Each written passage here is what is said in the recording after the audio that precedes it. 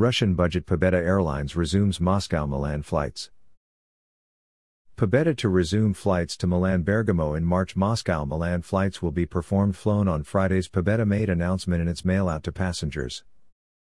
Russian budget air carrier Pobeda Victory announced that it will relaunch air service to Italy's Milan-Bergamo starting March 26, the airline said in its newsletter to the customers.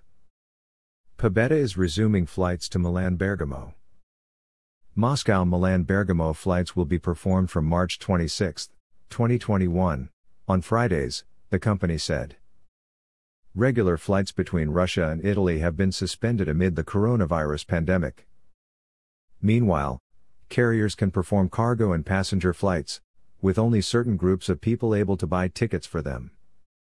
In case of Italy, Italian residents, Russians holding EU residence permits, high-qualified medical workers, students, diplomatic servants, or people requiring medical help may enter the country now.